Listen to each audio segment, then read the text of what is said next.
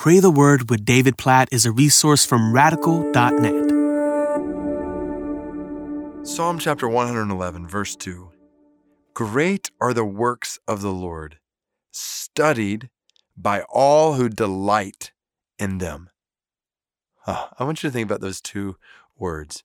When we think about the works of God, so think about what God has done in history, His works in the past, what God is doing now in our lives, in the world around us, His works in the present, and what God will do in the future, His works according to His promises that we know He will do.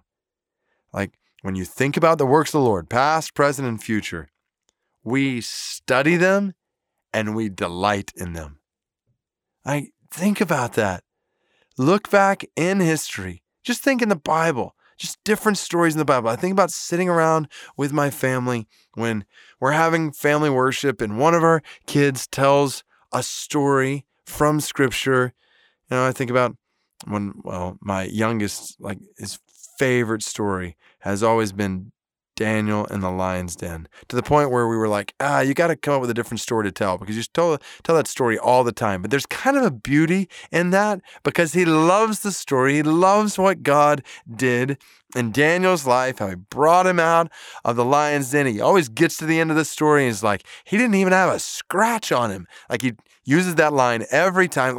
It's like he delights in this story. He studied it, and so he tells it like, this is actually a really good thing. And this is what we should be doing, in our lives and our families and our churches, to talk about God's works from the past, to study them and to find delight in them, in the details, because we're studying them. We don't just kind of casually pass over them or casually acknowledge them. No, we study them. We study what God did in this or that part of history, and not just in His Word, but what He's done for 2,000 years since His Word was written. God's done a lot of works in the last 2,000 years. So it's good to study what God has done in history, how God has worked, to study what God did in the Reformation through Martin Luther, through John Calvin, through Wycliffe, through Tyndale, through all these people who God used to make His Word accessible in the language of people, how God used the printing press to get His Word out to so many people, to study those works and delight in them. God, you did this and that in this person's life, and it just leads to worship, and not just in the past, in the present. To study what God is doing in our lives, in the lives of people around us, in our churches, in the world around us, to study the works of God and delight in what He is doing. And even with anticipation, to study what we know is coming. I think about preaching through Revelation recently, and it's so awesome, reading through that book, what God is going to do in the future. It's mind-blowing. It's breathtaking. And the more you study, the more delight there is. This is what we do. This is what we do. We study the works of God and we find delight in them. So we pray, oh God, we praise You for Your works.